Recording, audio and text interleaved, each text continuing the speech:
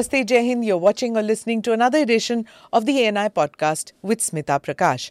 Thank you for liking, subscribing, and sharing with people who you think will benefit from these conversations. My guest today has been entrusted with the task of completing the construction of the Ram Temple in Ayodhya. Mr. Nripendra Misra is one of the most experienced bureaucrats of our times. He was Principal Secretary in the Prime Minister's office from 2014 to 2019. In the second term of Prime Minister Modi, when Mr. Misra asked that he be relieved of his duties in the PMO, the Prime Minister accepted his resignation and tweeted, "Nripendra Misra is among the most outstanding officers who has a great grasp of public policy and administration. When I was new to Delhi in 2014, he taught me a lot and his guidance remains extremely valuable." Unquote. Mr. Misra couldn't really hang up his boots because he was soon appointed as the chairman of the Executive Council of the Nehru Memorial Museum and Library, and then as chairman of the Ayodhya Ram Mandir Construction Committee. So let's get chatting with the man himself who's entrusted with this task. He has to complete the construction of the Ram Temple by January 2024. Mr. Misra, thank you so much for being part of the podcast. I'm delighted that you could find the time and come to the studio here because I know that the deadlines are really sharp with the Pran Pratishtha to happen in January 2024. So I'm guessing that your work is like literally 24/7 to keep an eye on everything. But before I begin to ask you about the timelines and the construction process, one question which, for our overseas viewers and for our young viewers who are not very aware, would I say, of what it means to install a deity, what it means to do a Pran Pratishtha. It's not just bringing a deity and keeping there. What does the process mean? I know neither you nor I are priests, but a person who's the man in the hot seat, I'd want you to explain a little bit about what the process is. Actually, it's a good question. And as you said, particularly for those who are not in some manner sort of educated will be a wrong word, but they have not yet have developed the kind of belief that people who are there and are attached with the temple will have. So now the process is that consecration means that the murti which is being sculpted today at the moment in Ayodhya, and hopefully it will be ready by middle of December, and we are going to have one of the three which is being sculpted there. So that will start its journey of consecration sometime around the second week of January. Mm-hmm. The journey starts with a dip in Saryu River. The murti will be taken to the Saryu River? Yeah. Okay. And it could be any date. I am not sure because that is the area which trust looks after. Mm-hmm. And more particularly, as you said, the priests would be taking care of that. But after the journey and to that place, it is believed that Lord, the child Ram, would like to visit the various temples which existed then. Okay. In Ayodhya. Prachin Mandir. Yeah. So whatever temples are there today in Ayodhya, in the form of a procession, Lord would be, child Ram would be going in some kind of a chariot and stopping at some of the key temples of Ayodhya. And then finally, the deity or the whatever is carved, child Ram, that will enter the premises of the temple area. So in this, it will enter from the eastern gate. Is that the eastern gate? It's not decided as yet? Yeah. This is, the eastern gate is this, and the devotees would Enter from there. enter from there. And where will the deity be? Yeah, so I'm coming to that, to your question. The entrance for the child Ram, the chariot will enter from Oh, this portion. okay, not from here. No. Okay. And of course, it is not open to public. Ah. The whole ceremony is not open to public. It will somewhere take place very early in the morning. Okay. And then the deity will be placed in the sanctum sanctorum. Garbhagriha. Yeah. So it's a 3-story structure. Is that structure complete? Only the ground floor. Okay. What we have promised is that the ground floor, which is here, going like this, along with 5 mandap. These are mandaps, Okay. right? Yeah. 5. Along with the 5 mandaps will be ready in January of 2024. Right. I interrupted you, sir. So it will be taken to the Garbhagriha. Right. And it enters the Garbhagriha, and what they do is, the belief is that the Pran Pratishtha would enable the Lord to see the devotees, and the devotees would be able to worship the Lord. So for that time, some kind of a band on his eyes, that is put.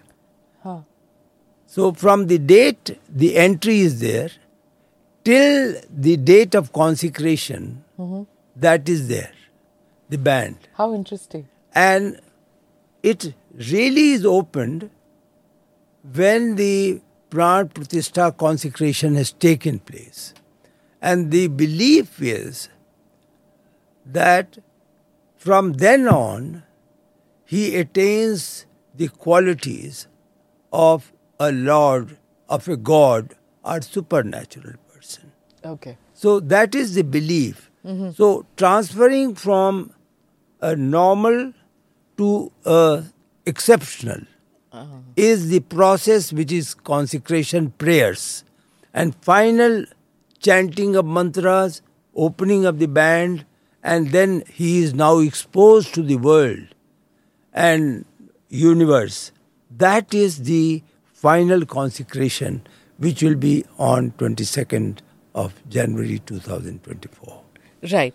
2 questions that emerge, which I'm sure people who haven't followed it in the news completely would have, is what you said is that the idol is being sculpted right now in Ayodhya, one of the 3 idols. So then that needs to be explained to some of our viewers who don't know the details, because many would say that isn't Ram Lalla's idol already there, baby Ram's idol already there, so why is it being sculpted?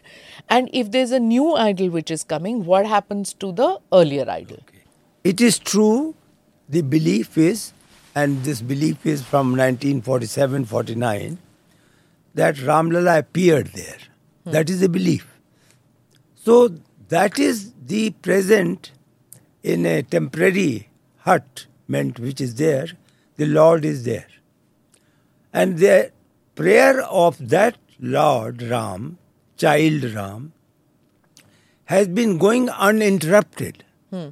You may be surprised to know that since 1947, when the first news flashed in Ayodhya that the Lord has appeared at this place, the regular prayers of the Lord has never been interrupted. Now, your question that you already have a Lord, then why do you want to have another Lord? It's true. We thought of it.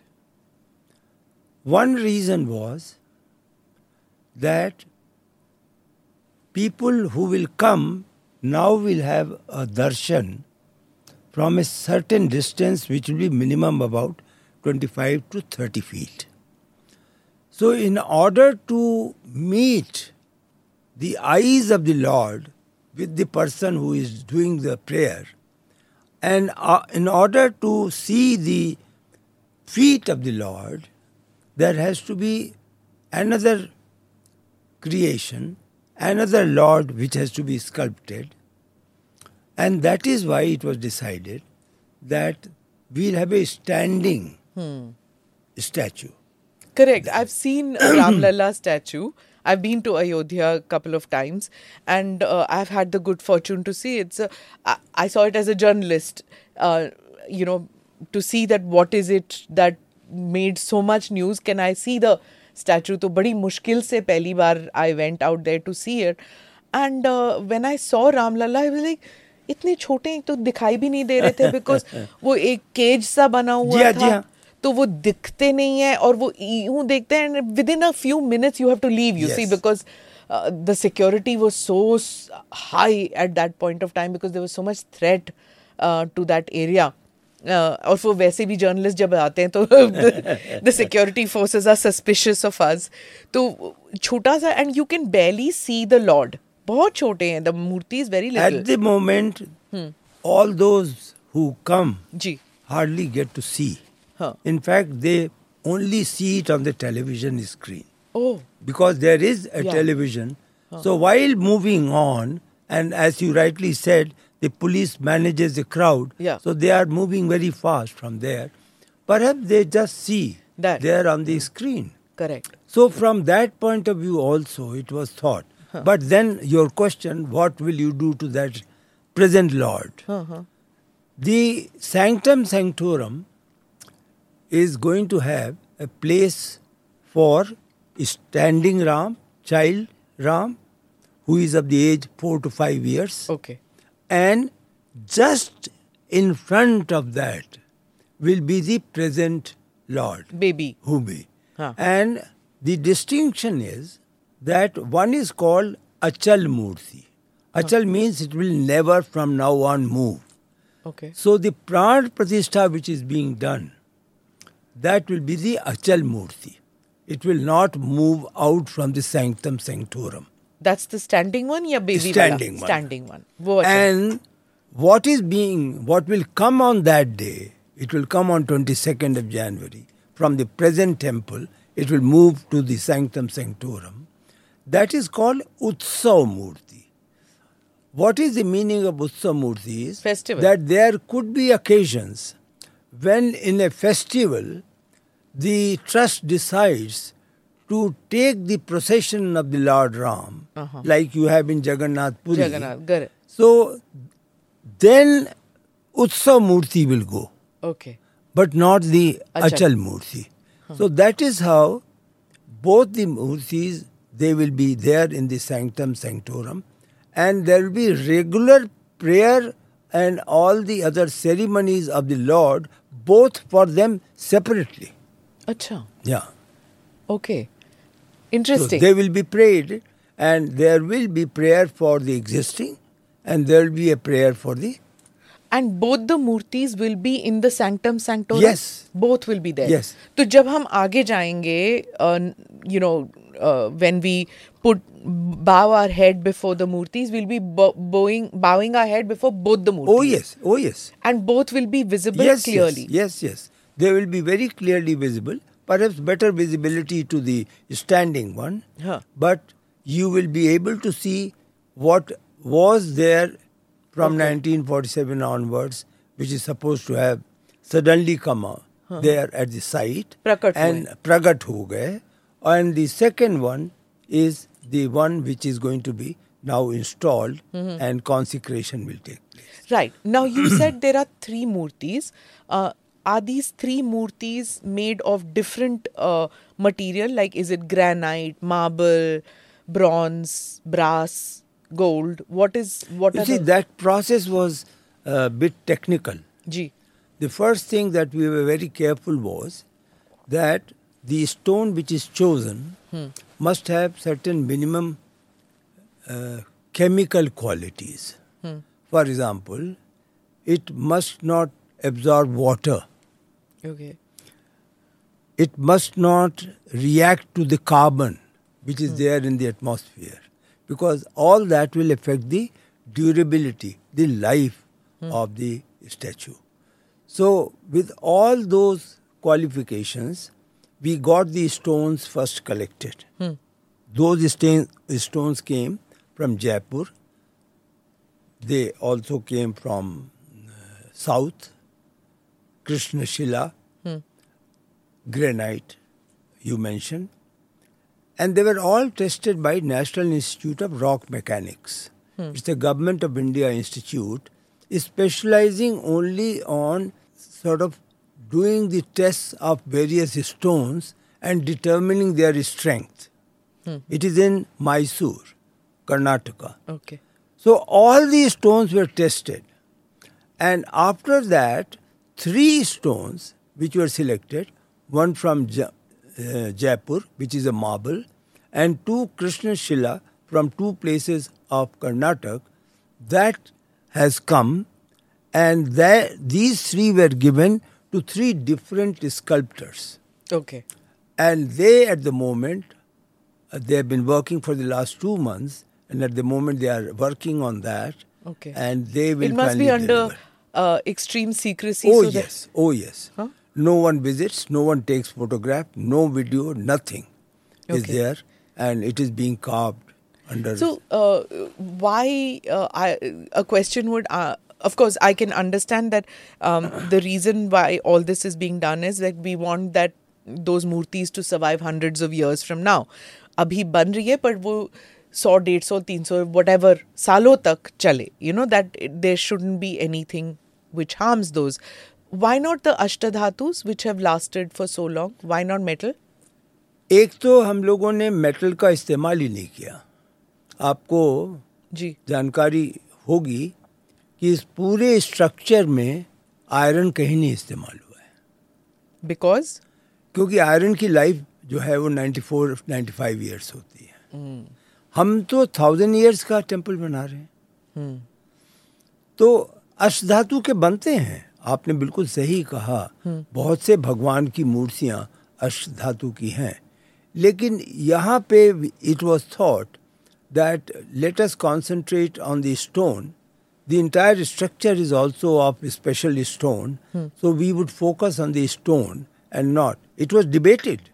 And finally, after the debate, in the trust, some of the saints, sages who are member of the trust, they expressed in favor of a stone statue. Okay. Yeah. Right. More from the durability point of view than anything else. Before I ask the next question, here is a short primer about the specs of the temple, which is under construction now, which is the area and things like that. So please watch this primer. Here are the specs. The total area is 2.7 acres. Built up area is 57,000 square feet. The height of the temple, including the peak, is 161 feet. It has 3 floors, with the height of each floor being 20 feet. So, अभी आप मुझे अगर explain करें that how many artisans are working in this area.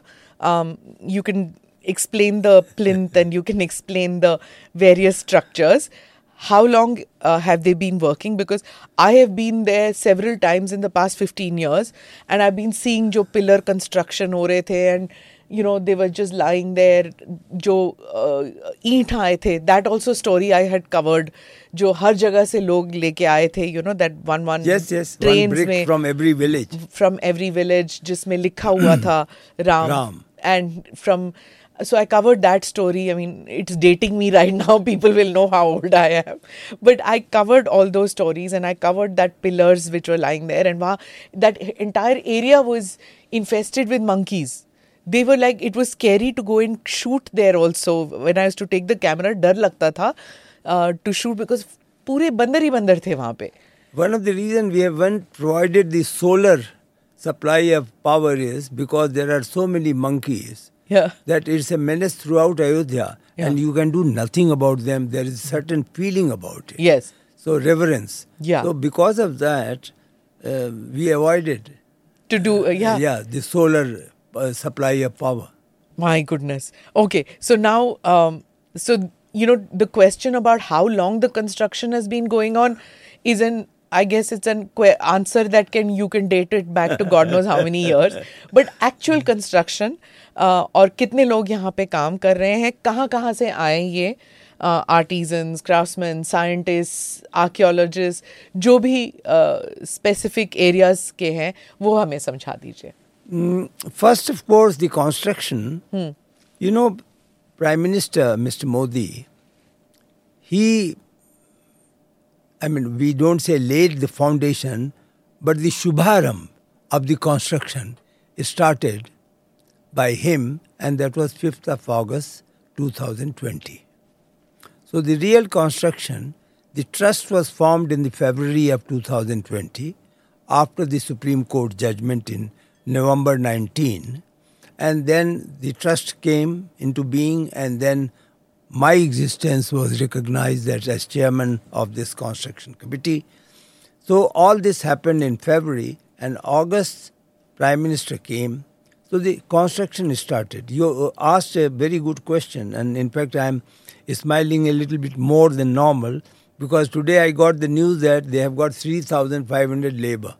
There was a huge shortage of labor which suddenly happened because of the festival season.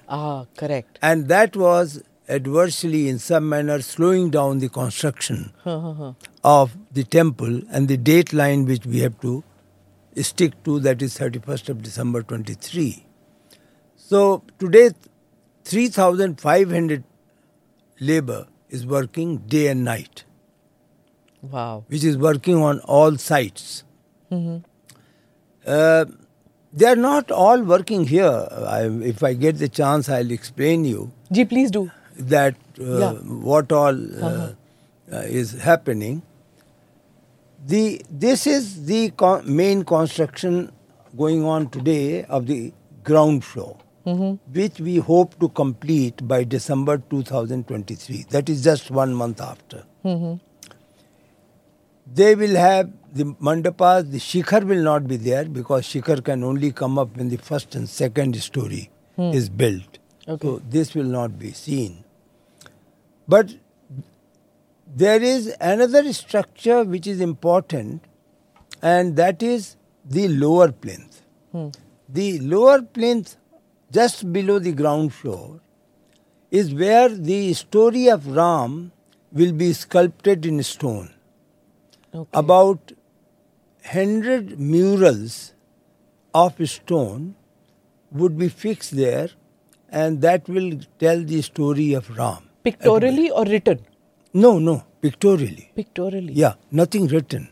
It is being carved out, and the different sculptors are already doing that work. So birth of Ram to everything, Vanvas and... Yes, right up to return to Ayodhya and his coronation. So that is being done here in this.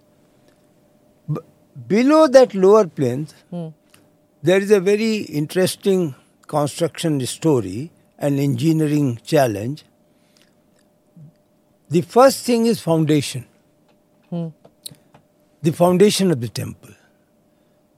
So, after the soil test, it was noted that perhaps maybe few hundred years back, Saryu was passing through this place, almost touching the palace. तो clay soil हो गया फिर? So yes, the soil, because of that, was not a very stable soil.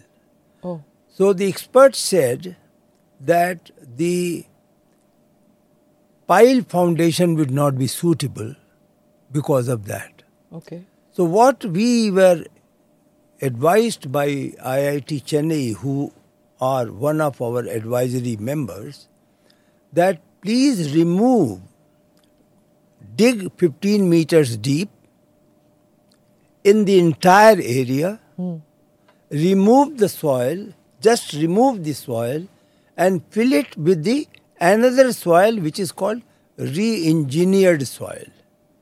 Okay. This re-engineered soil is the recommendation is a mix, the quality of which is that in about 14 days' time, each layer which is being put, that converts itself into a stone-like quality. Acha. So the foundation itself is, you can take it, is made of stone. Okay. On that, we have got the raft, which again is about 2.5 meter. On that, we have got granite plinth, which again is another 1.5 meters in width. And over that, the laying of the stone, Bansi Paharpur stone, which is the temple. Okay. So the temple has come up after the construction of foundation, raft and plinth. And why was it done with such care was because Central Building Research Institute, Roorkee, who are also again our consultants, they were responsible for checking that it should be able to undertake an earthquake which will be 50 times of all records till now. So right from Nepal to Ayodhya, the earthquake intensity was measured till now, historically. Then it was simulated in the laboratory, and that strength was provided to this foundation, raft, and over that the stone. That is why we at least would like to believe that what we have done would last for 1,000 years. Wow. So this So is one question before you go further. आपने कहा that this soil, ये soil आया कहाँ से? One, which you brought in. दूसरा, if in case there is flooding of the Saryu River, can that affect the temple? Good question. Soil, of course, you see, a separate soil was filtered, and that was mixed with certain chemical and also with little bit of cement, a special cement for that was mixed, and that is how that soil was made. Okay. And that soil was layer by layer, it was brought. It was then compacted for about 2-3 days. Then a sample was taken. Once the sample was approved that, okay, this has a quality, then another layer was put. So in the foundation, such 47 layers have been put. Okay. And that makes 15 meters. So that is how it has been, the soil has been put there. In the entire area, entire area of the temple. Okay. Yeah. And the Saryu River? Yeah. The issue of the flood was also checked. And the present, again, public sector undertaking, which is a research lab of CSIR, they have now confirmed that this area, the level of it, the ground level on which it is situated, is completely free of any flood which can come in Ayodhya. Okay. Yeah. Right. So that is protected. Okay. Now we come to the question of which you were saying that extra laborers have been brought to complete the work so that it's done, the deadline is met. Where did they come from? Were they are they expert carvers? I saw one interview in which you said that many have come from Orissa and from Rajasthan. Yeah. So where all have they come from? You see, the entire construction, as I mentioned, we are engaged here in constructing. Then there is another construction which is this called Parkota. This Parkota, the cost of this Parkota is 200 crores more than the cost of the temple. Oh. That is the size of the Parkota. In fact, the temple is in about 2.5 acres. But when the Parkota will be constructed, it will become 8.5 acres. That's like a corridor. Yeah, that's like a corridor, of which the outer wall will be completely, in some manner, you can say, it protects the temple. No one can enter from anywhere except the eastern gate because of this Parkota. And this inner wall of the Parkota opens towards the temple, and this is open.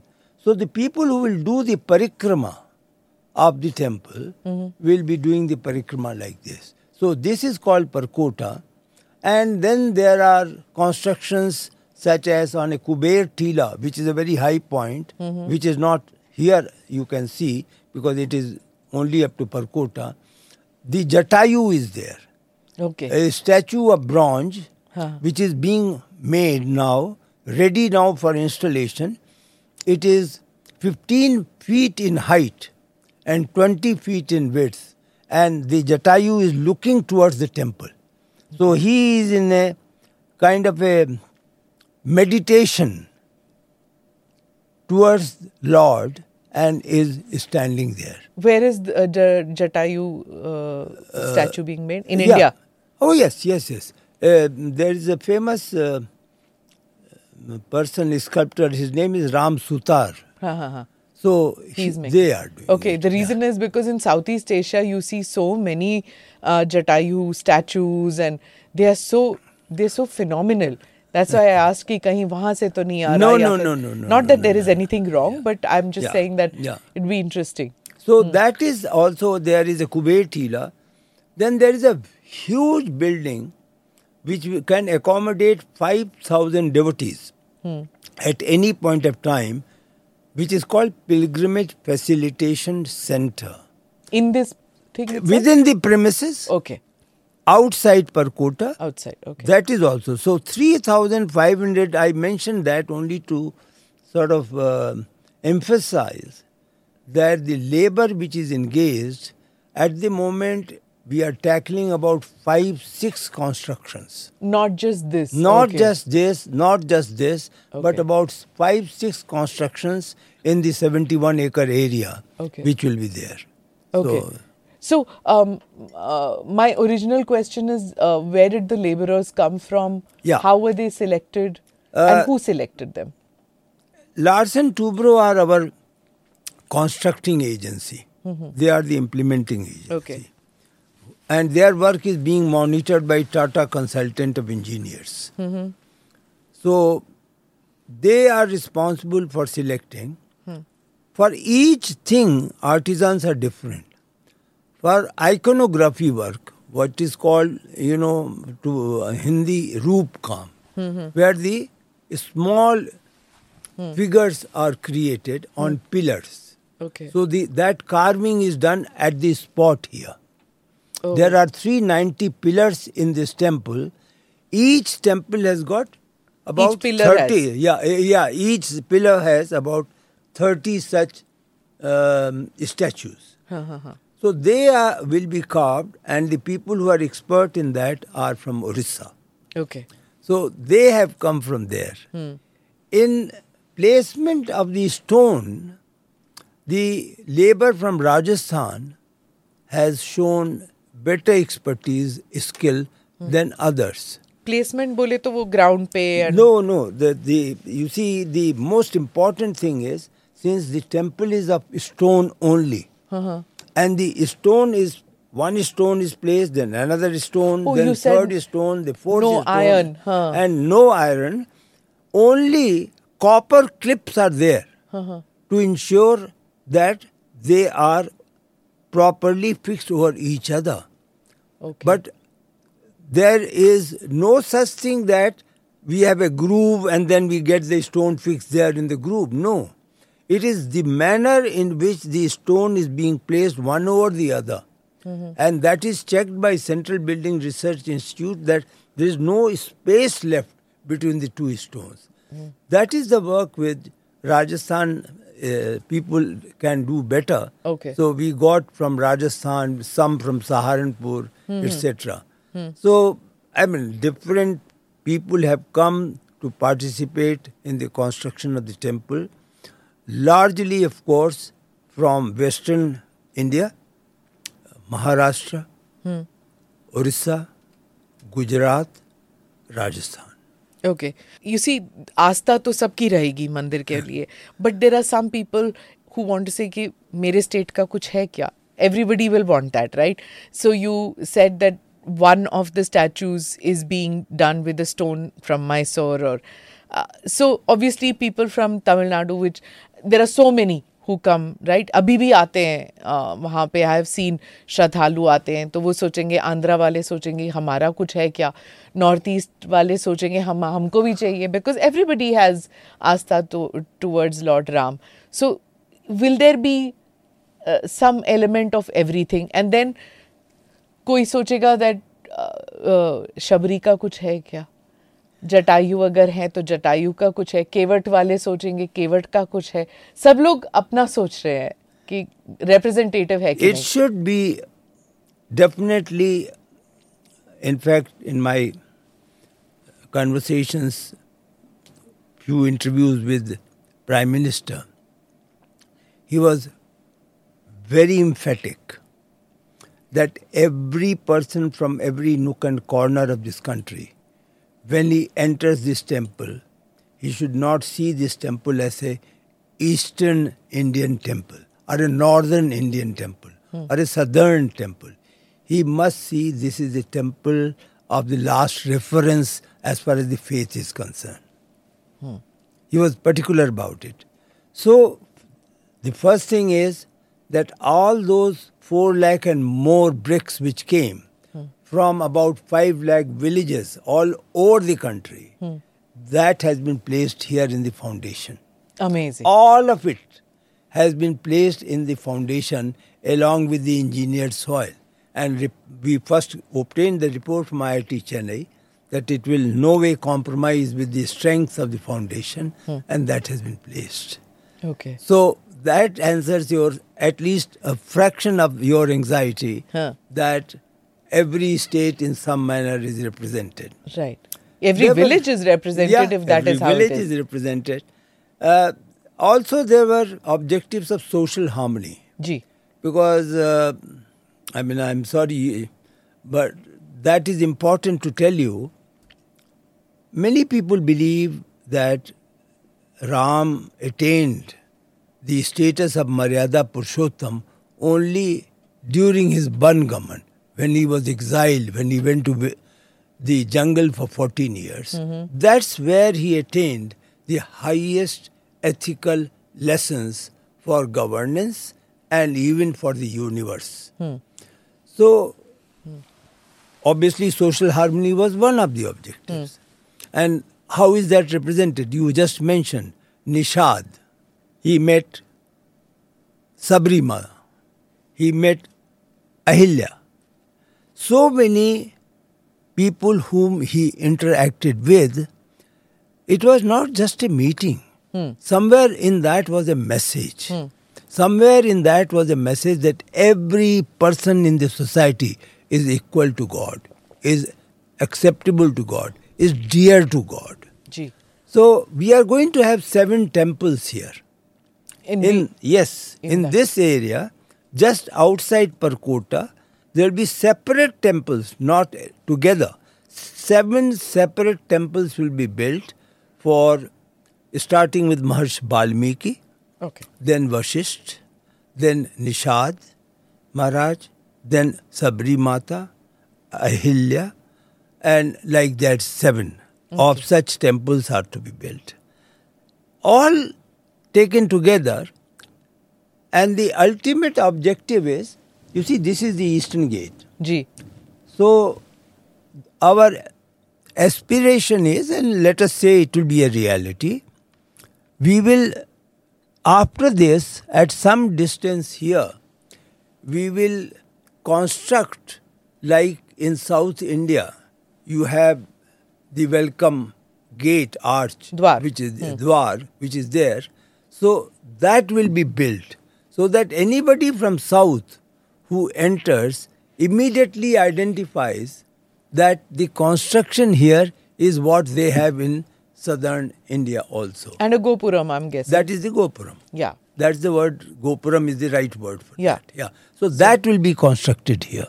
Okay. What are the flags in this thing? They all represent, the flag represents the Suryavanshi flag, because the Lord belonged to that Ichyasu, I am unable to pronounce correctly, bunch, and that Mishra ji is kaise nahi pronounce kar sakte. and that is the bunch to which he belonged, Yeah. and therefore all these flags are of that. Right. So, what is the role of the Sri Ram Janmabhoomi Tirth Kshetra Trust? Now, the Prime Minister appointed you, I'm guessing, to speed up the process and to be the overarching person in, to coordinate everything. What does this trust do? Are they to see कि धर्मानुसार सब कुछ होना चाहिए and रीति पद्धति, all this should be followed, because usually one expects that. And the funds, are they overseeing the funds? Who does all that? My existence came from the Supreme Court judgment. The judgment says that there will be a construction committee which will be headed by some person. So that is where I am appointed as chairperson. And in that capacity, I am member of the trust. So that is the position ex officio. The trust is an autonomous registered body, and it is headed by a president of the trust, or chairman, you want to call it. And there is general secretary, there is a treasurer, and other trust members. And it functions like any other autonomous society. And they are responsible for the administration, not during construction, but they will be responsible forever. Oh. They are responsible to ensure that the management takes place. They will ensure that the crowd management is proper. They will ensure that the pilgrims have the facility which is required. They will ensure that the funds are properly used for the purpose it is intended. So entire thing, and it will be audited also. Okay. So the trust functions in some manner because it's a charitable trust, and it obviously, as the charitable trusts are, they are exempted from tax and all that. So they are responsible for presentation of their annual budget, annual expenditure, and audit. Not a single pie has come from any government agency for the construction of the temple. That Or will not come also. Okay. Everything which has come and the collection of fund till now, which is a unique cooperation of the people of India, from almost again every village of India, about 3,500 crore has been collected. Okay. And it is there in the accounts of the trust. So, and they are responsible for it. Small and large sums have come in from... Mostly it has come from small people. A coupon was given for 100 rupees. About, I am told that more than 1 lakh voluntary workers, they were given the receipt books. They went round the various panchayats. They talked to the people, and those who contributed, they collected money. They then deposited that at the district level, then to the state level, and then to the and trust that's a accounts. pan-India program that was done. Completely, yeah. More than 4 lakh. In fact, one estimate is that more than 5 lakh villages were contacted, or people went there, explained the purpose of the temple, and then said that if you wish to donate anything, you are welcome to do So then that. anybody who feels that it's an eastern or northern temple knows now that the brick was also something which came in from different lakhs of, people worked on that. The bricks came from different parts of the country. The money for construction came in from all parts of the country. So it is representative of a pan-India effort that went into building this. Security, sir, could you tell me how secure and what are the arrangements which are being made that it will be absolutely 100% secure? Because everybody knows that, there's a history to it, and a There is past and a threat. present and It's a future. Soft target. Ji. So the security is in two parts. One is the security within the temple or within the building premises. That is entirely that of the trust. The trust will have its own arrangement for ensuring that everything goes as per their plan, their scheme. But the entire security that has been entrusted to government of Uttar Pradesh, and they have formed a special, SPG here in Government of India, which takes care of VIPs. They have formed a special wing within the police system, which will be responsible for the security of certain specified temple.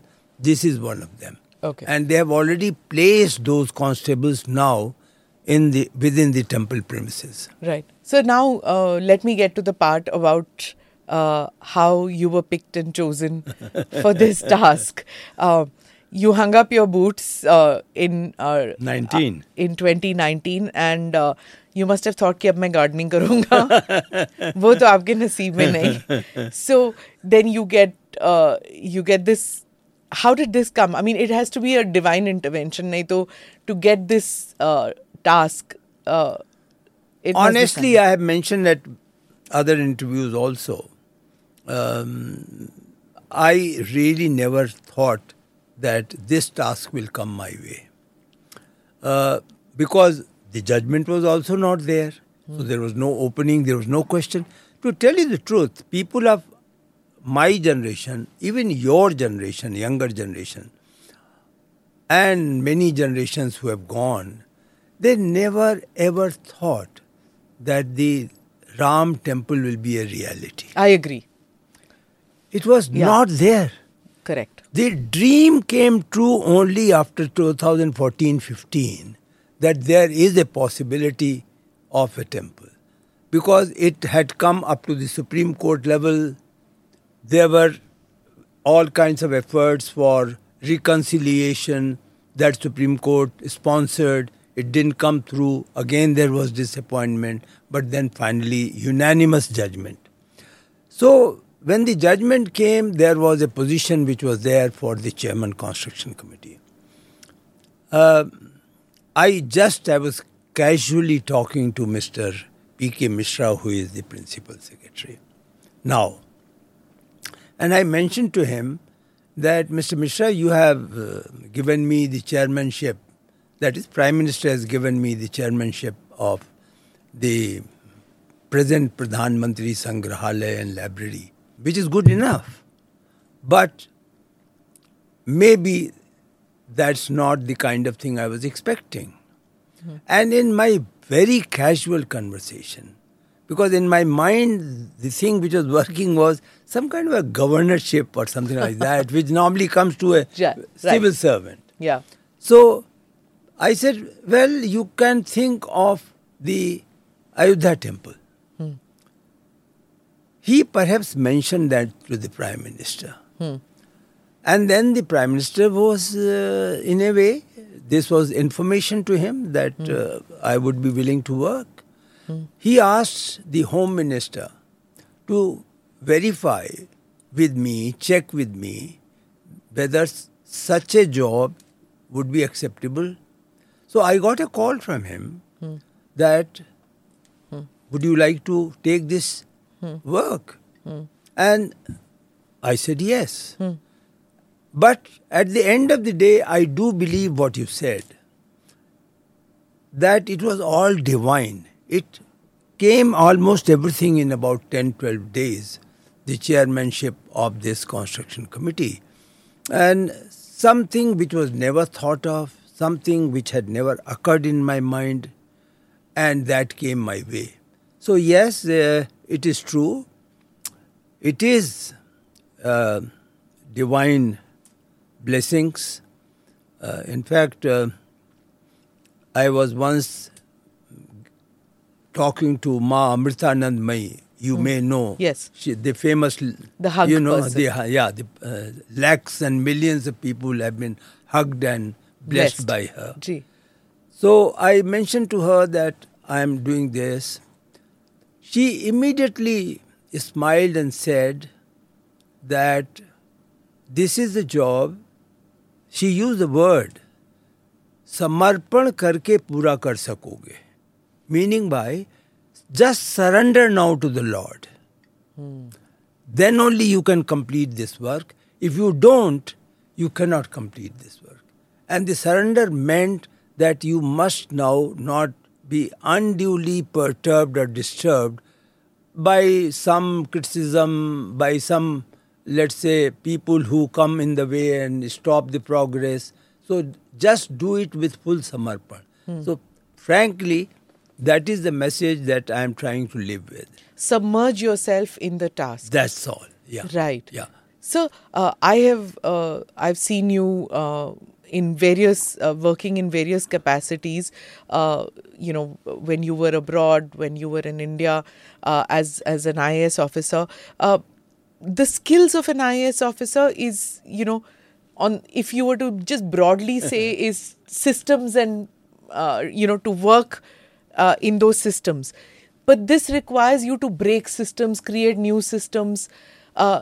Your expertise was civilians and ordinary people ke saath politicians and ordinary, right? Those pathways.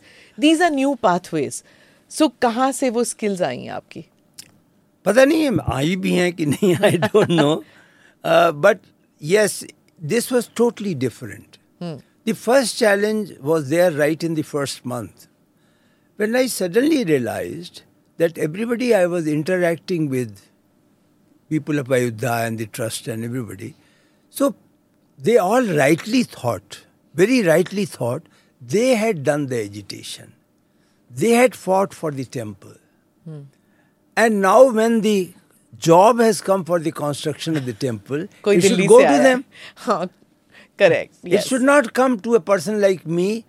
Though you are not really a Delhi wala, you are from UP Yeah, also. I am, but they wanted somebody who is part of them. Correct, okay. And it's understandable. Yeah. So there was little bit of adjustment issue. It did take about a month or two to define that where you stand and where I stand. And then we got used to. So it's a situation where these strange bedfellows do survive. Okay. So, but then I guess the weight of the thing was that, it was loaded in your favor because the Prime Minister picked you. So everybody knows you're Mr. Modi's man there. So I guess that matters too. It could be. It could be. I would not say that that is not. The perception is there. Very correct perception, I would say. That they think that this appointment has been done by the Prime Minister. Which is true. Yeah. Which is true. There is no doubt about it because Right. it mentions in the trust that I'll be there. But the adjustment issues are not just with the people who are of Ayodhya. It was a question of teamwork. Let me tell you, the biggest challenge, and if it becomes successful, it will be not because of me. It will be because of the teamwork which has developed, the culture which has developed. I have to speak to L&T. I have to talk with TCE, Tata Consultants. I have to talk with other architects. I have to talk with various ministries. So it was coordination. I would say the blessed part of this was that wherever I went, whosoever I met for any cause, with any request, it was forthcoming without any question.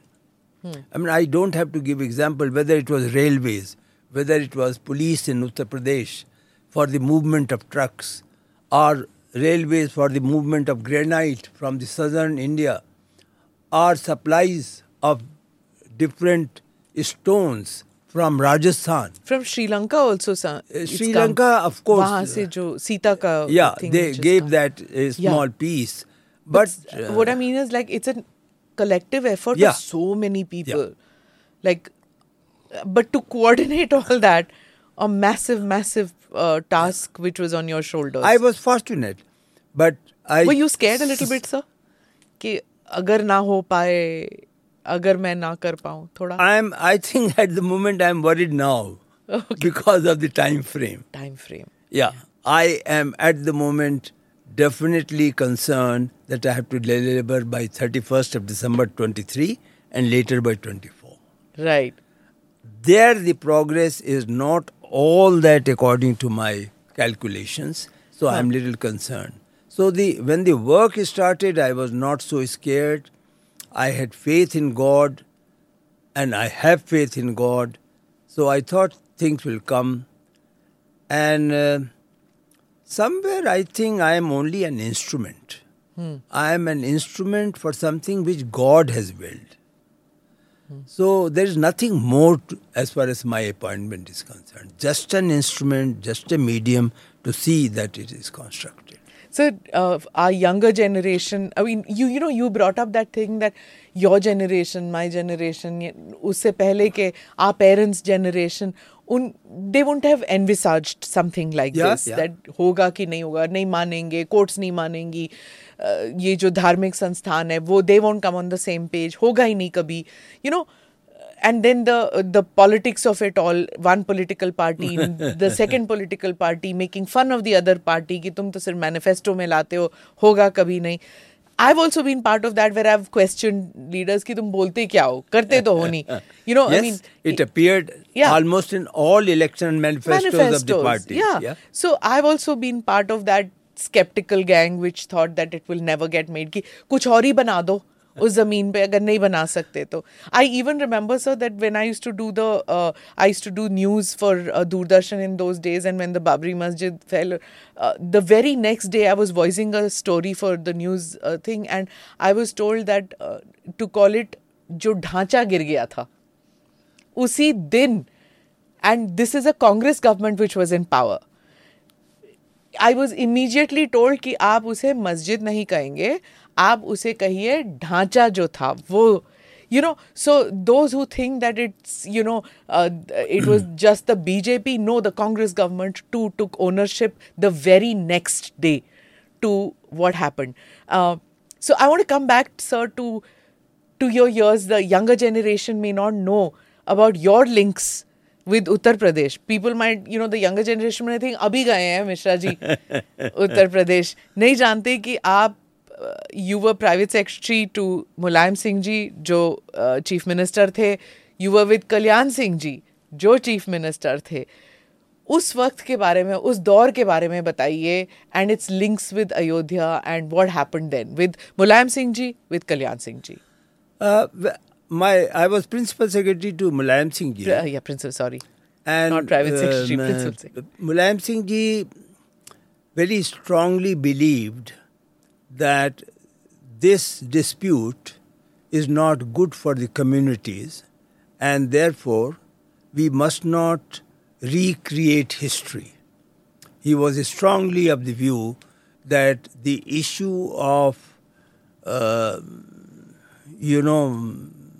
Ram born at that very place is something which cannot be is not proven. In fact, I recall in one of the smaller meetings where the chief minister was not there, one of the ministers joked कि आप तो अभी कहेंगे कि वहाँ सीता रसोई है, वहाँ सीता जी भिंडी की सब्जी बनाती थी. You see, there is a place, Sita Rasoi, very close, which is there. And we are going to conserve that. So that... Bhavan ban raha wahan pe rasoi ka, na? That gentleman said that, what proof do you have? So yes, it was an issue. You were sitting in that meeting, sir? Yes, I was there. And it was an issue. But then, I suppose, gradually the country also realized that this dispute must get settled. And the only way to settle this is through the judicial process, the legal process. So, उस वक्त जब ये सब जब हो रहा था, you were principal secretary when the car sevaks... Yes, I was there. I was sitting in the control room. When they attacked? Yes. Not when the Babri Masjid fell down. No, the car sevak attack. When the first car sevak agitation took place Saryu River mein kood Kothari gaye the. brothers died Yes. because of the firing, I was very much there. And I recall the commissioner calling me almost repeatedly that there is such a crowd here that you cannot estimate, and you cannot say from where they are coming. They were coming from all directions, all villages. They were just concentrating to Ayodhya. It was in a way challenge to what the police then had claimed, that not a bird will reach there. Yeah. Parinda par nahi marega. That claim was in 24 hours that was belied, and you could see the attack on the place. It was only on the appeal of the workers, the leaders of the agitation, that the card sevaks. Yes, on that bridge, they crossed that bridge. Yeah, they crossed, Yeah. they reached. They were right there. Yeah. But only after the appeal from the leaders of the movement that they decided to withdraw the first time. Yes. And of course, the But death did you situation. at that time feel that Mulayam Singh ji didn't realize or that this is too big even for him now? He was worried. He was worried because he thought that it will be very difficult to control. But then there is, in politics, there is a commitment of a certain position. And very few can then introduce corrections in that process. Once you take the path. He had taken the path in which opposition to the temple was part of his administrative arrangement, part of his, let us say, running governance issue, that there must not be temple constructed at this stage. And then comes Kalyan Singh ji. And he doesn't replace you. Usually ऐसे ही होता है ना, chief ministers आते हैं, वो replace कर देते हैं. But he had you there. At that time, what happened, sir? उस वक्त, when you were with Kalyan Singh ji, मेरे को समझ नहीं आता that I just feel history was not fair to Kalyan Singh ji. Somehow I feel that what happened? Kalyan Singh ji, as long as I was there till about 1992. And Kalyan Singh ji believed, of course, no doubt about that the temple has to be constructed. He was committed that he would deliver the temple. And in his own manner, he had promised the government of India that there will be no disturbance, but the temple will be constructed. Yeah. It did not come through, and when it came, when the Babri Masjid fell, he was very much the chief minister. I must say to his credit, not many know, that when the police and the central police particularly asked permission to fire, he refused. The Home Secretary of that time asked him that, look, the firing is now necessary. Kalyan Singh, as a brave chief minister, said, bring the file, write whatever you want to recommend, then I will write that I am ordering that there will be no firing. So he did write. The file contains his order that no bullet will be fired on the crowd of God Sevaks. So that was his faith and belief. Of course, the temple came into being after the judicial intervention. But Kalyan Singh was of the firm view that if he was given few more years, he would have delivered in a peaceful process. But then the government was, dismissed, suspended and later dismissed. So he had to go. Where were you when the Babri Masjid came down? When Babri Masjid came down, I was chairman of Greater Noida. Okay. I was transferred in September of that year, and it fell in December. Why did you fall out of favor with Kalyan Singh ji? Oh, not at all. No? Not at all. Okay. Oh, I mean, there is no question. He was a very sad person. When in the middle of the night, there were 2-3 other ministerial ministers. I was called and they said that by that time my family had shifted to Delhi because of my children's education. So they said that would you like to go closer to Delhi because now your family is not here. Well, I realized that perhaps there are greater things at work.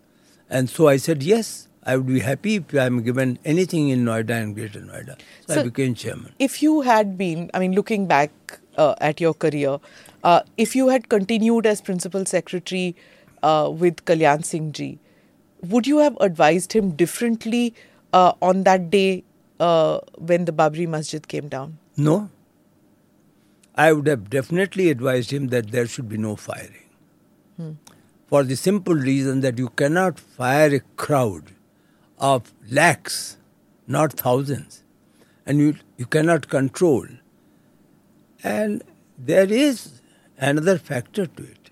Even those who were responsible for law and order, I am speaking particularly of the police, majority of them believed in some manner or the other. Their duty was different, but their faith was different. Yes. That was, in fact, if you recall the events, that evening after the firing when Kothari brothers died, all the constables in their mess did not take food. That is the earlier incident. The Saryu incident. Yeah. They did not take food. So that was the kind of sentiment. I do not think a crowd of this nature could have been handled in the manner, I mean, calling military, of course, is an option, but that option would have meant thousands maybe not there, may not live. So the option was very clear for the Chief Minister now to accept what was happening. The police force in both the incidents, when Mulayam Singh Ji was Chief Minister and when Kalyan Singh Ji was Chief Minister, the police was terribly disturbed, divided. Some, of course, that it's an order, it's a duty, have to do, will do. Some who were saving the media, saving the car sevaks, doing things which were probably not their order but going beyond the call of duty. How was the IAS? You're from the IAS. How was the IAS dealing in both the incidents? Second time, of course, I was not there because I was transferred. But first time, I do recall that when the Secretariat employees during lunch hour were protesting and they were demanding that the temple should be constructed there and the government should not be so aggressive against the agitators. A very strong group of IAS officers wanted a discussion with the Chief Secretary. And a meeting was called by the then Chief Secretary to explain that why IAS officers must, it is call of duty and they must not at all get into the faith issue. They must do what is required by the government. So the senior officer sat, I was very much there in that meeting, and the Chief Secretary addressed the officers and called upon them that, look, we are not to decide what is now the final decision. We have to implement what is the final decision. And therefore, guys, you go and work as is required. So, this kind of training, Fauj mein hoti hai.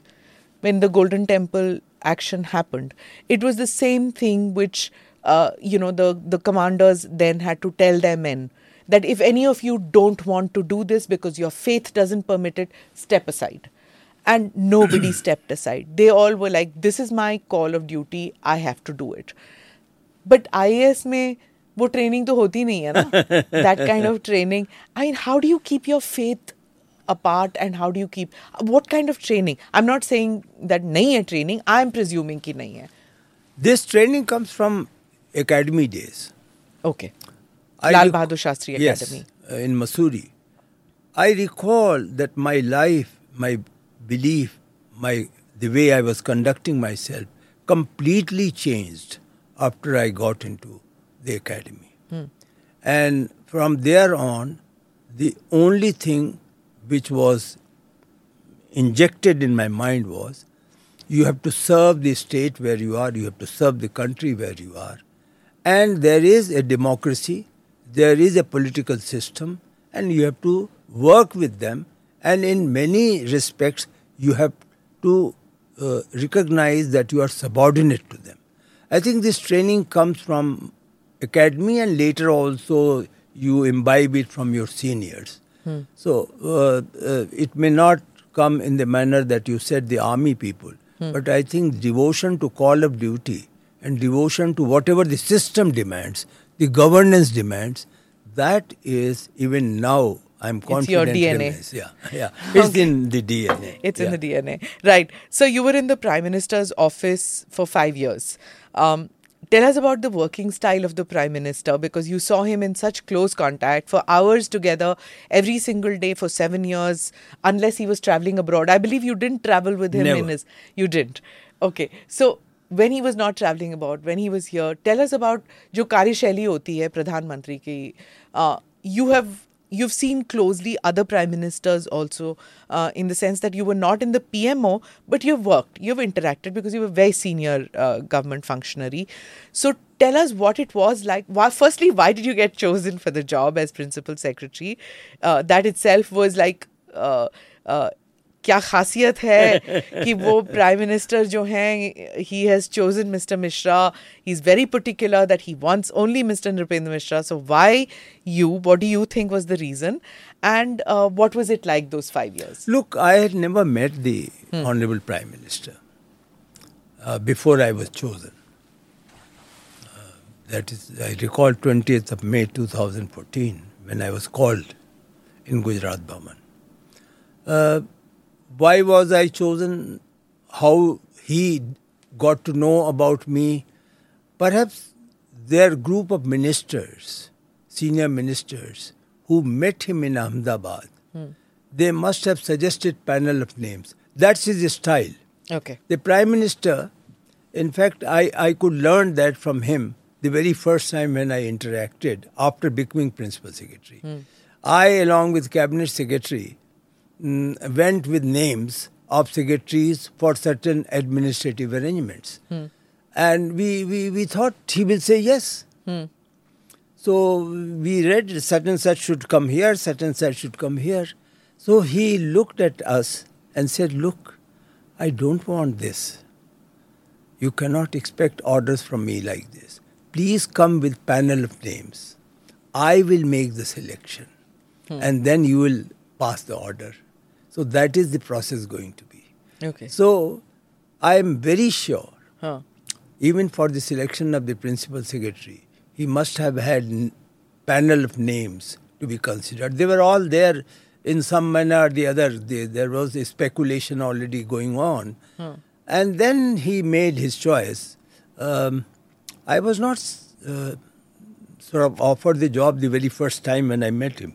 So he just called me and asked me to do some work.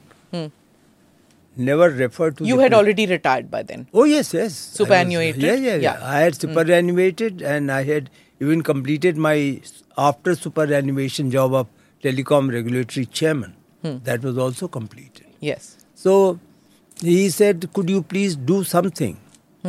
So I said, I'll try. So he said, you are being given a room in Gujarat Bhavan. You come in the morning. And after 3 days, I'll call you again. So I did my work, whatever was assigned. And then I went to him. I was summoned. I recall Mr. Jaitley, late Mr. Jaitley was sitting there. Amit Shah ji was sitting there. I made my presentation. I'm very sure one thing must have disappointed him because I didn't present it to him on as screen. As a PowerPoint presentation. PowerPoint presentation. I had taken hard copy, given to all 4 of them and selected. So I'm very sure the tech savvy that he is, he must have thought this man is not tech savvy. Yeah, I'm 100% sure about it. And compared to him, I was not. So he said that. My proposal was discussed briefly. Then I was dismissed from there. They must have then taken a political view about the matter. And in the evening, I was called again.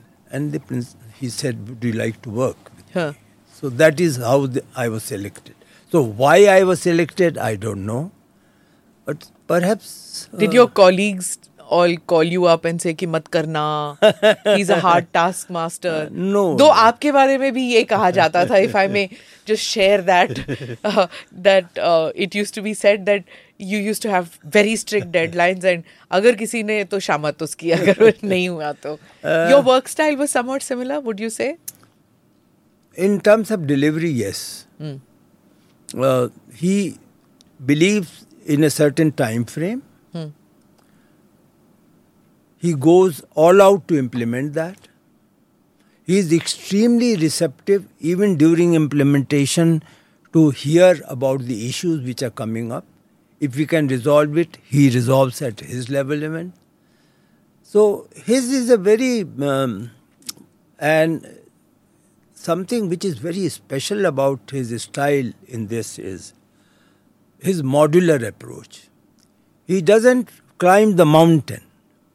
He goes step by step, step by step. And once he sees it has been achieved, he immediately shows you the next peak, then the third peak, and then the mountain.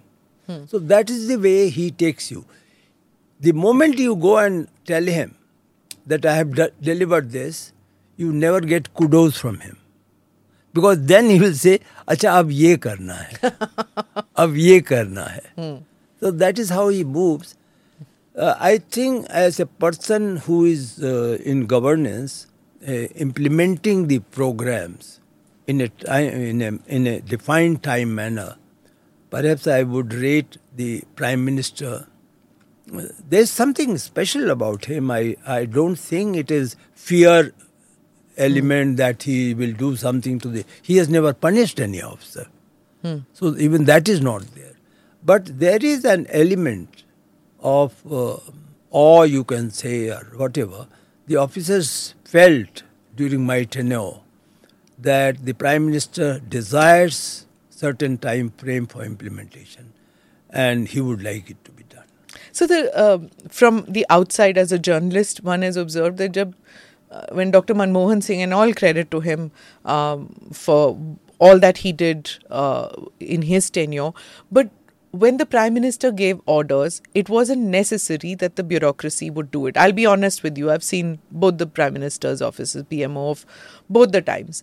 But when because there were several layers of functioning in that PMO. It's even his principal secretary was working, his staff was different, his media advisors were different. The PMO itself was not as tightly knit as this PMO is.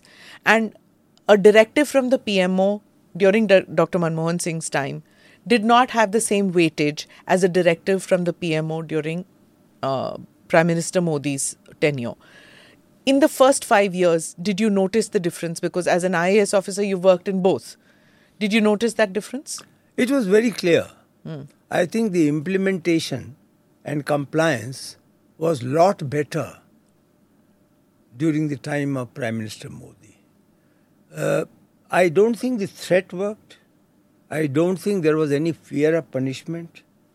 But there was an element, or let us say every secretary felt that he is being observed, not even by principal secretary, he is being observed by the Prime Minister. Okay. Somehow his control on the progress of the projects and implementation of the program, he was so well informed, at times ahead of me as principal secretary, that the secretaries in general believed that their performance is being observed and therefore they will be answerable. So that accountability and answerability was a lot more effective when the Prime Minister Modi was. So as soon as he became PM and you were there in that team, that first speech from Red Fort when he talked about Swachh Bharat, and then him going with the jhadu, and then other ministers. At that time, I remember speaking to some joint secretaries and additional secretaries at that time who were like, "Ye Pradhan Mantri kar rahe hain? What is this? Why is he entering South Block? Why is he coming and opening up our cupboards and telling us ki ye hatao, wo hatao?"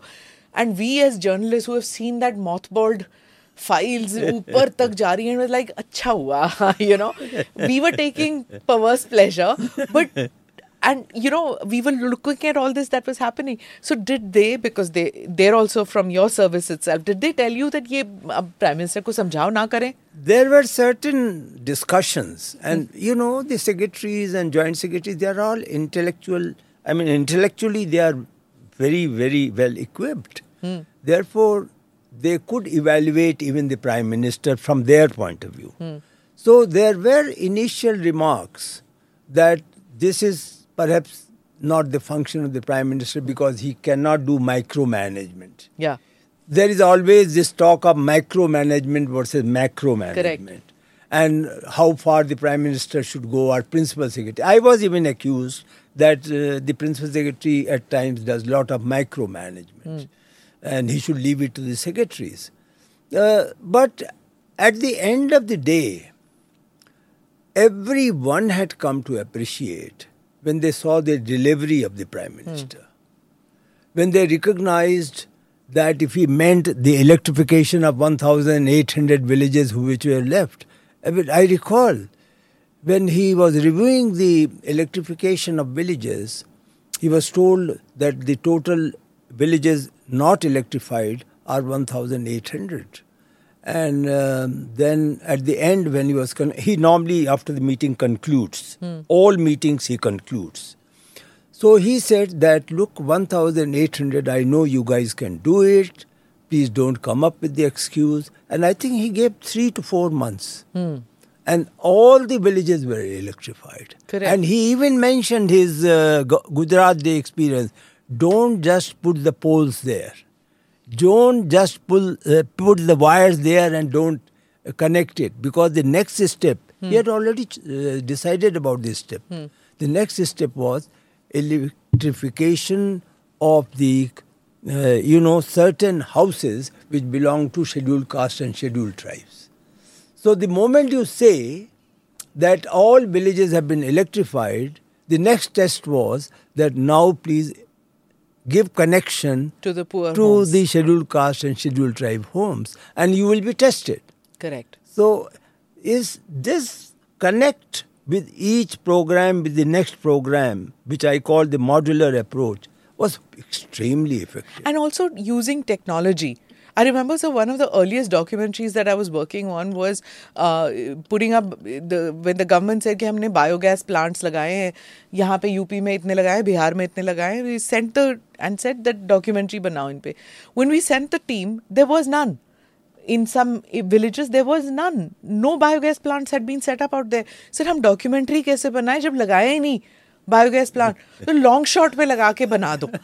So this was a joke that I told Mr. Piyush Goyal that, you're talking about electrification. उन्होंने झट से अपना phone निकाला. He was the power minister at that time. I think he took out the phone and he said, look, we have this app. And in this app, name any village. You can name any village, tap on that, see, and you will get the shot. And he said, this is what the Prime Minister had told us. I need to see whether that village has light or not. So with the satellite technology, of course, when I'm talking about a time biogas ka jab technology nahi thi hamare paas, but now with that technology, you could see whether that village has light or not. So these are the micromanagement to karna padega, kaam chalao. He forced the dashboard on each minister's table. That was the way to manage. So even ministers and us, I have to include myself, we were not used to that kind of technology, which was enforced. Okay, so another question I have to ask is that I was told that there were just about 10 people who knew about demonetization. Were you one of those? Yes, I suppose that at one stage, perhaps only about 5 people knew. 5? That demonetization? Yes. And you knew about it? Yes. There's no doubt about it. Why did he want to do it? I will not be surprised if I claim that I was the first person to know about it. About demonetization? Yes. And it was the Prime I mean his intent. His intent. His intent. Because he even joked in the parliament about Jaitley ji when Jaitley ji said, unko bhi nahi pata tha, nahi to fir aur logon ko pata lag. Well, that's not true. No, he joked about it in parliament. It was a joke and even Jaitley ji laughed about it, God rest his soul.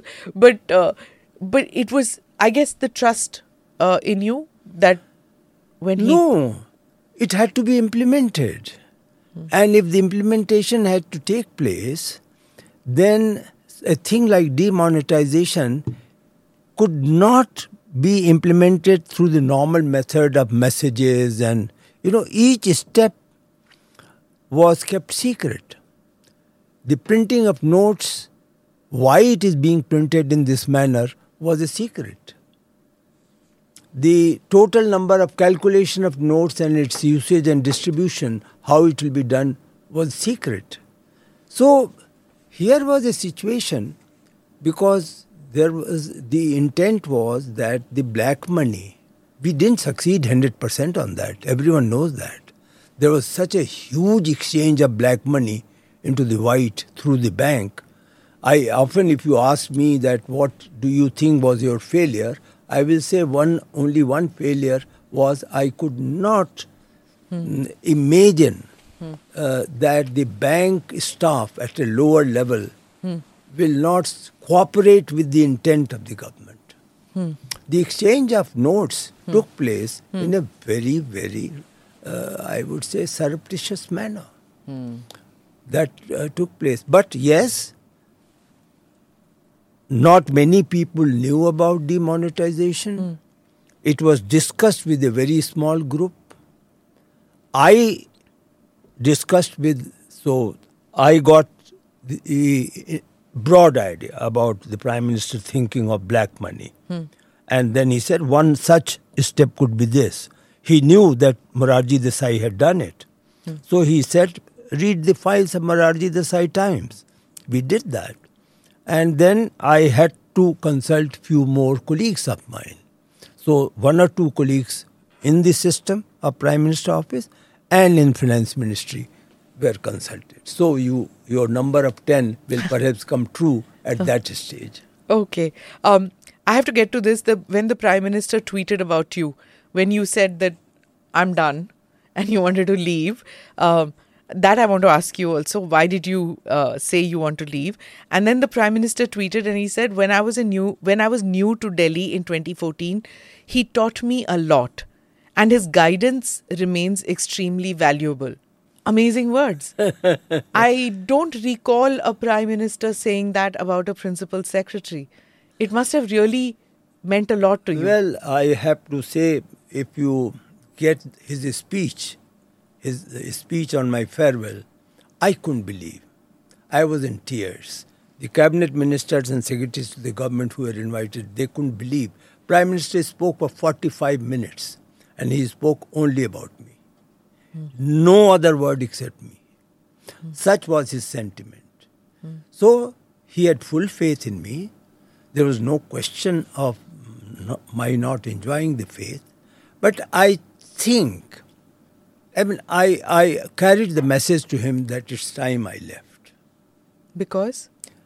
I had started feeling that perhaps Prime Minister may like to experiment with change. One tenure was over, another tenure had come.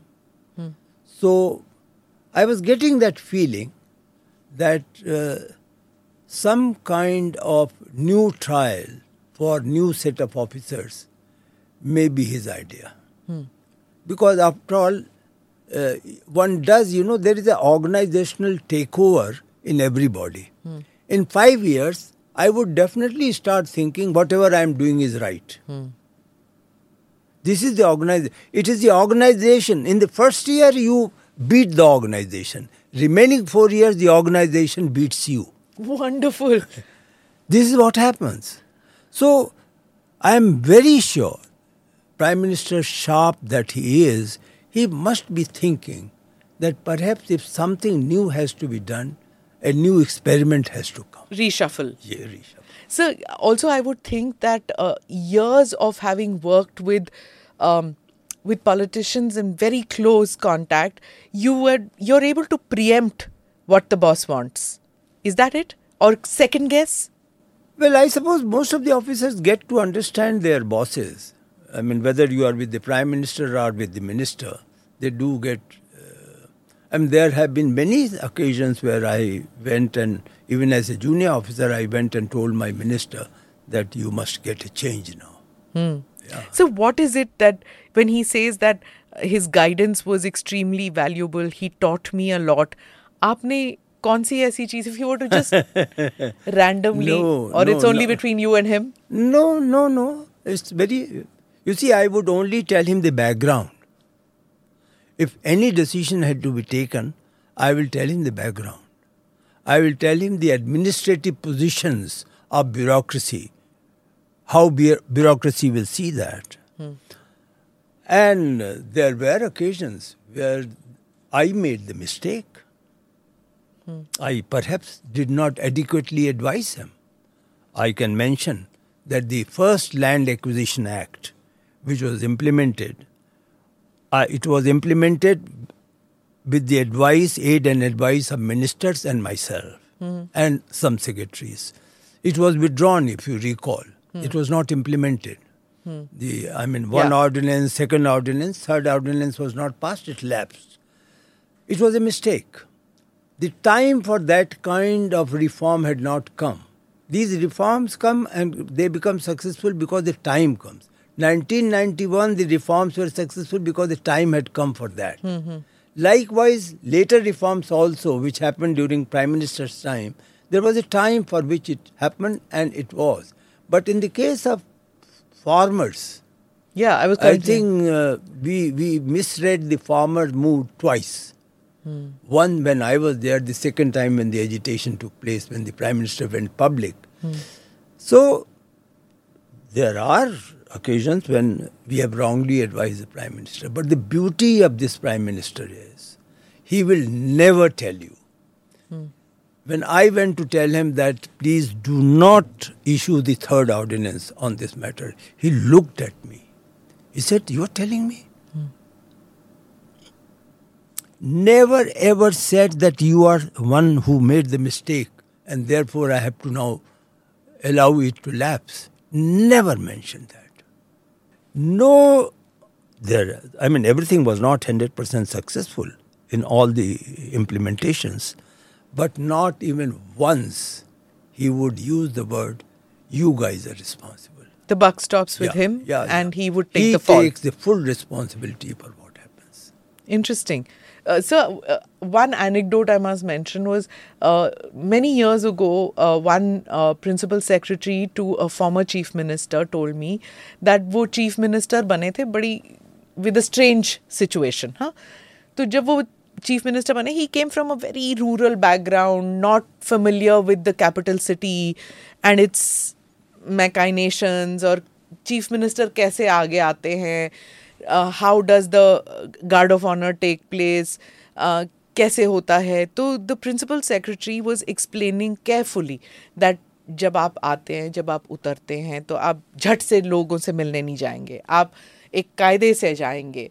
और वो धोती पहनते थे. तो उनको मैं नाम नहीं लूँगी सर, पर आप समझ जाएंगे because he was one of your contemporaries.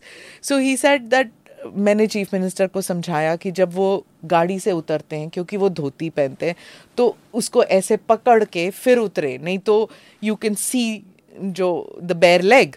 सो उनको ये सब समझाया मैंने. ही सेज पर I also knew that I will last only 1 year because every time he looks at me, he will be it is a reminder of the days where he was unsophisticated and he will post me out. So after 1 year of the tenure, he told the chief minister कि आप मुझे center भेज दीजिए. So he moved to the center. Now I want to ask you this, that here was a chief minister who had absolutely no experience of Delhi. When he came here, sir, there were lots of people saying, अरे इन्हें तो आता ही नहीं है, इन्हें तो कुछ पता ही नहीं है, दिल्ली कैसे function करेगी. You had a chief minister who came in who had never done Lok Sabha. It was his first entry into Parliament. What were the do's and don'ts that you as a team were navigating him through in Delhi? I think he was very well prepared for the position. And he did not require any such briefing. Of course, there were occasions when he was listened to. For example, if 15th August function has to take place. So it is customary for people who are responsible for 15th August to make a presentation. This is how you will enter, this is where you will go. You will first go to, the Amir Shaheed Stamp. Then from there you will go to Gandhiji's Shraddhanjali, like that. All that he heard. But he never felt inadequate to his job. And perhaps he was a step ahead. Let me just conclude this by one example. When he was getting briefing, right in the first 3-4 days from the then foreign secretary, because he had never handled international relations. He had handled all other things. So she perhaps was giving some kind of elementary lessons of the diplomacy. And here was a person who had visited all the places, who in Greyhound had visited all the states of America. He had gone to Japan twice, he had gone to Beijing twice, he had negotiated for the release of some Gujarati students from China, etc., etc. He had his own ideas. In fact, it was his idea to call the leaders of the neighboring countries at the time of swearing-in ceremony. It was never the suggestion of the Foreign Affairs. Achha. It was entirely the suggestion of his, which was implemented by Mr. Ajit Doval, who then was not National Security Advisor. He was still there in Vivekananda, but he came, the Prime Minister just consulted him about the feasibility, and then he told him, why don't you check informally with the leaders whether they will come or not. So he sort of was very impatient with this training, briefing which was coming from the Foreign Secretary. That temperamental mismatch between the Foreign Secretary and the Prime Minister was very evident. And it was clear that one has to go, and obviously that will be the bureaucrat who will go. And that's the price. He was ready for everything. He knew what will be his foreign policy. While briefing is required, background is required, but I think the direction was already predetermined. He knew what will be the direction of his foreign policy, what will be the direction of the rural development, what will be the policy for technology. So he was very, very well prepared. Were you surprised with that he was so prepared? Or while meeting the team, you knew that he has done meticulous homework on every sphere? Not surprised, but sense of admiration. That was always there. Every time one attended the meeting, one always felt that he has learned something. That was always. So, towards the end, I will just ask you, one, of course, when you left the PMO, was there a sense of satisfaction, or was there a twinge of, I could have maybe done a little more? What was that feeling? There was, I don't think there was any feeling of regret. I don't think there was any feeling of loss. I had done my tenure. I knew the time is there for me to come out of the Prime Minister's office.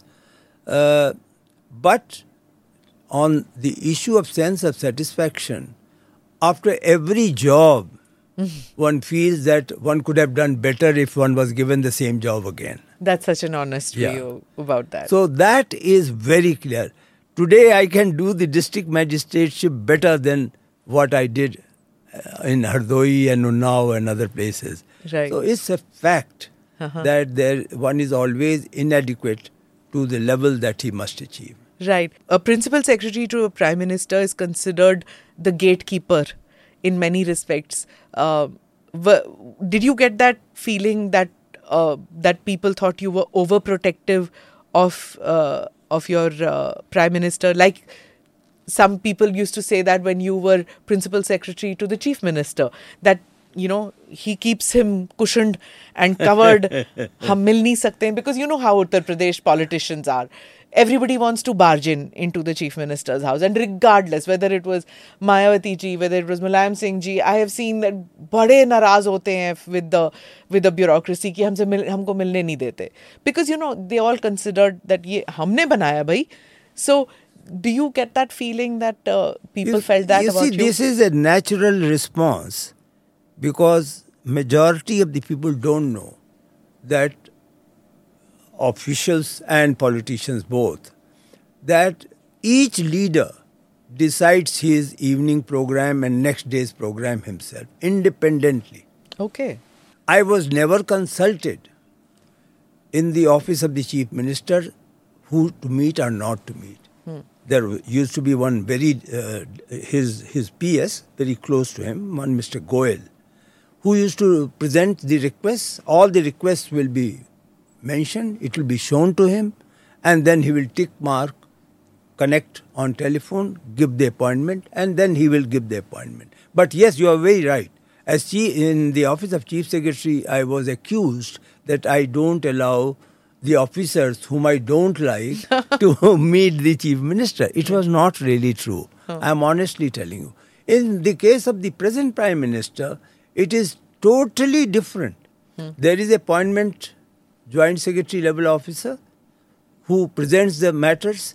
PSS here, take down the note from him in the evening at 11 p.m. in the night that these people he will meet. He has his own views about who to meet.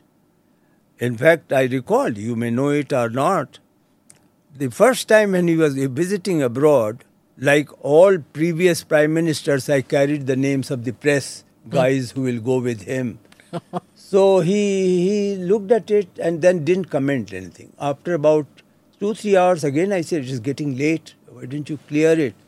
So he said, if I don't take any press person, what will happen?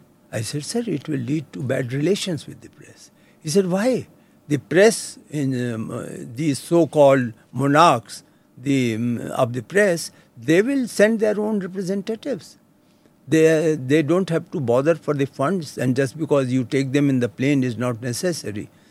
So I said, no, sir, this has been the convention, etc. Then they are given certain treatment in the embassy. He said, nothing doing. Please note down. Nobody will go. No press representative will go with me. That's all. So that was his decision. It was final. And to convey that is not your job? Not at all. People got to know. I don't have to give reason. Because then all other trips also, there was no question of suggesting to him. Yeah. My visit, I somehow felt that, look, he has discussed everything here. What is it that I will contribute there when the foreign secretary and foreign ministers are generally with him? Yeah. So when the list went, I said that maybe person mentioned that one may not be selected or picked up for this, and 2 and 3 like that. One was me. He immediately accepted. He said, yes, you must stay home, stay back here when I am abroad. And that was it. That became the order of the day.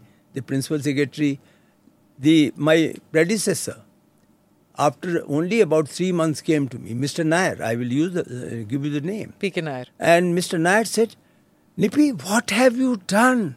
You are not going with the Prime Minister. It's a disaster. You are inviting your dismissal in about 6 months' time. You will be superfluous if you are not going with the Prime Minister.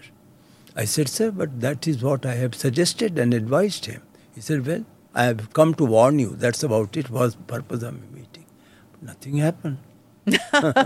And I've seen Mr. Brijesh Mishra as I think one of the most powerful principal secretaries that I have, in my reporting days, that I have seen.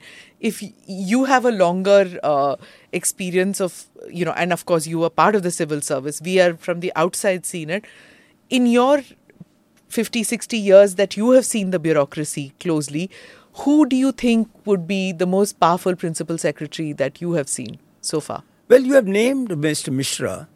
Mr. Mishra was powerful because of his relationship beyond the principal secretaryship with the Mr. Bajpayee.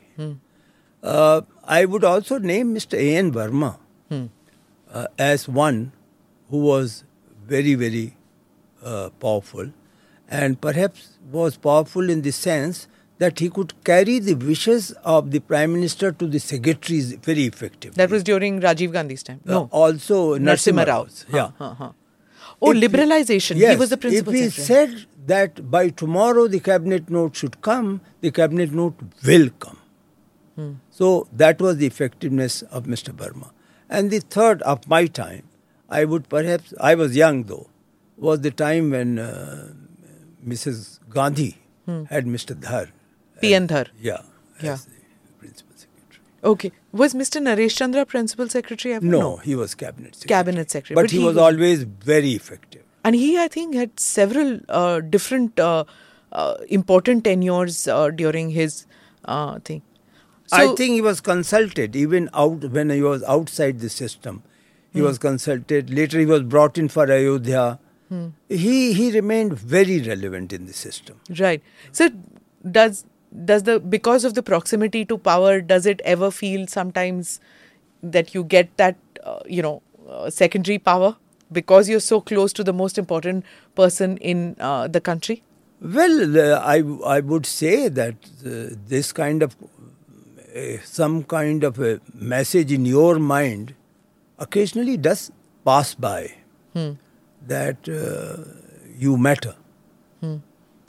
I would not deny that. Whether it converts itself, the message, into arrogance, that depends on individual. And how did you guard against that? I don't know if I...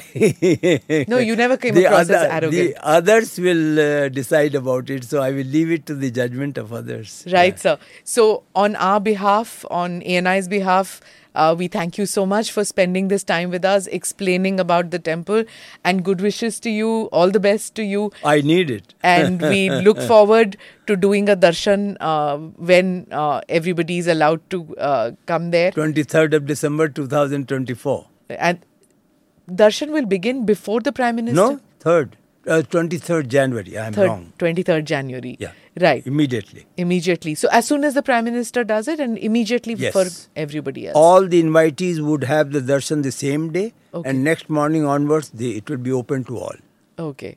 So we look forward to a dream come true to be able to do this darshan. Thank you so much, Thank sir. you. Thank you. Thank you for the opportunity. Thank you. Thank you for watching or listening to this episode of ANI Podcast with Smita Prakash.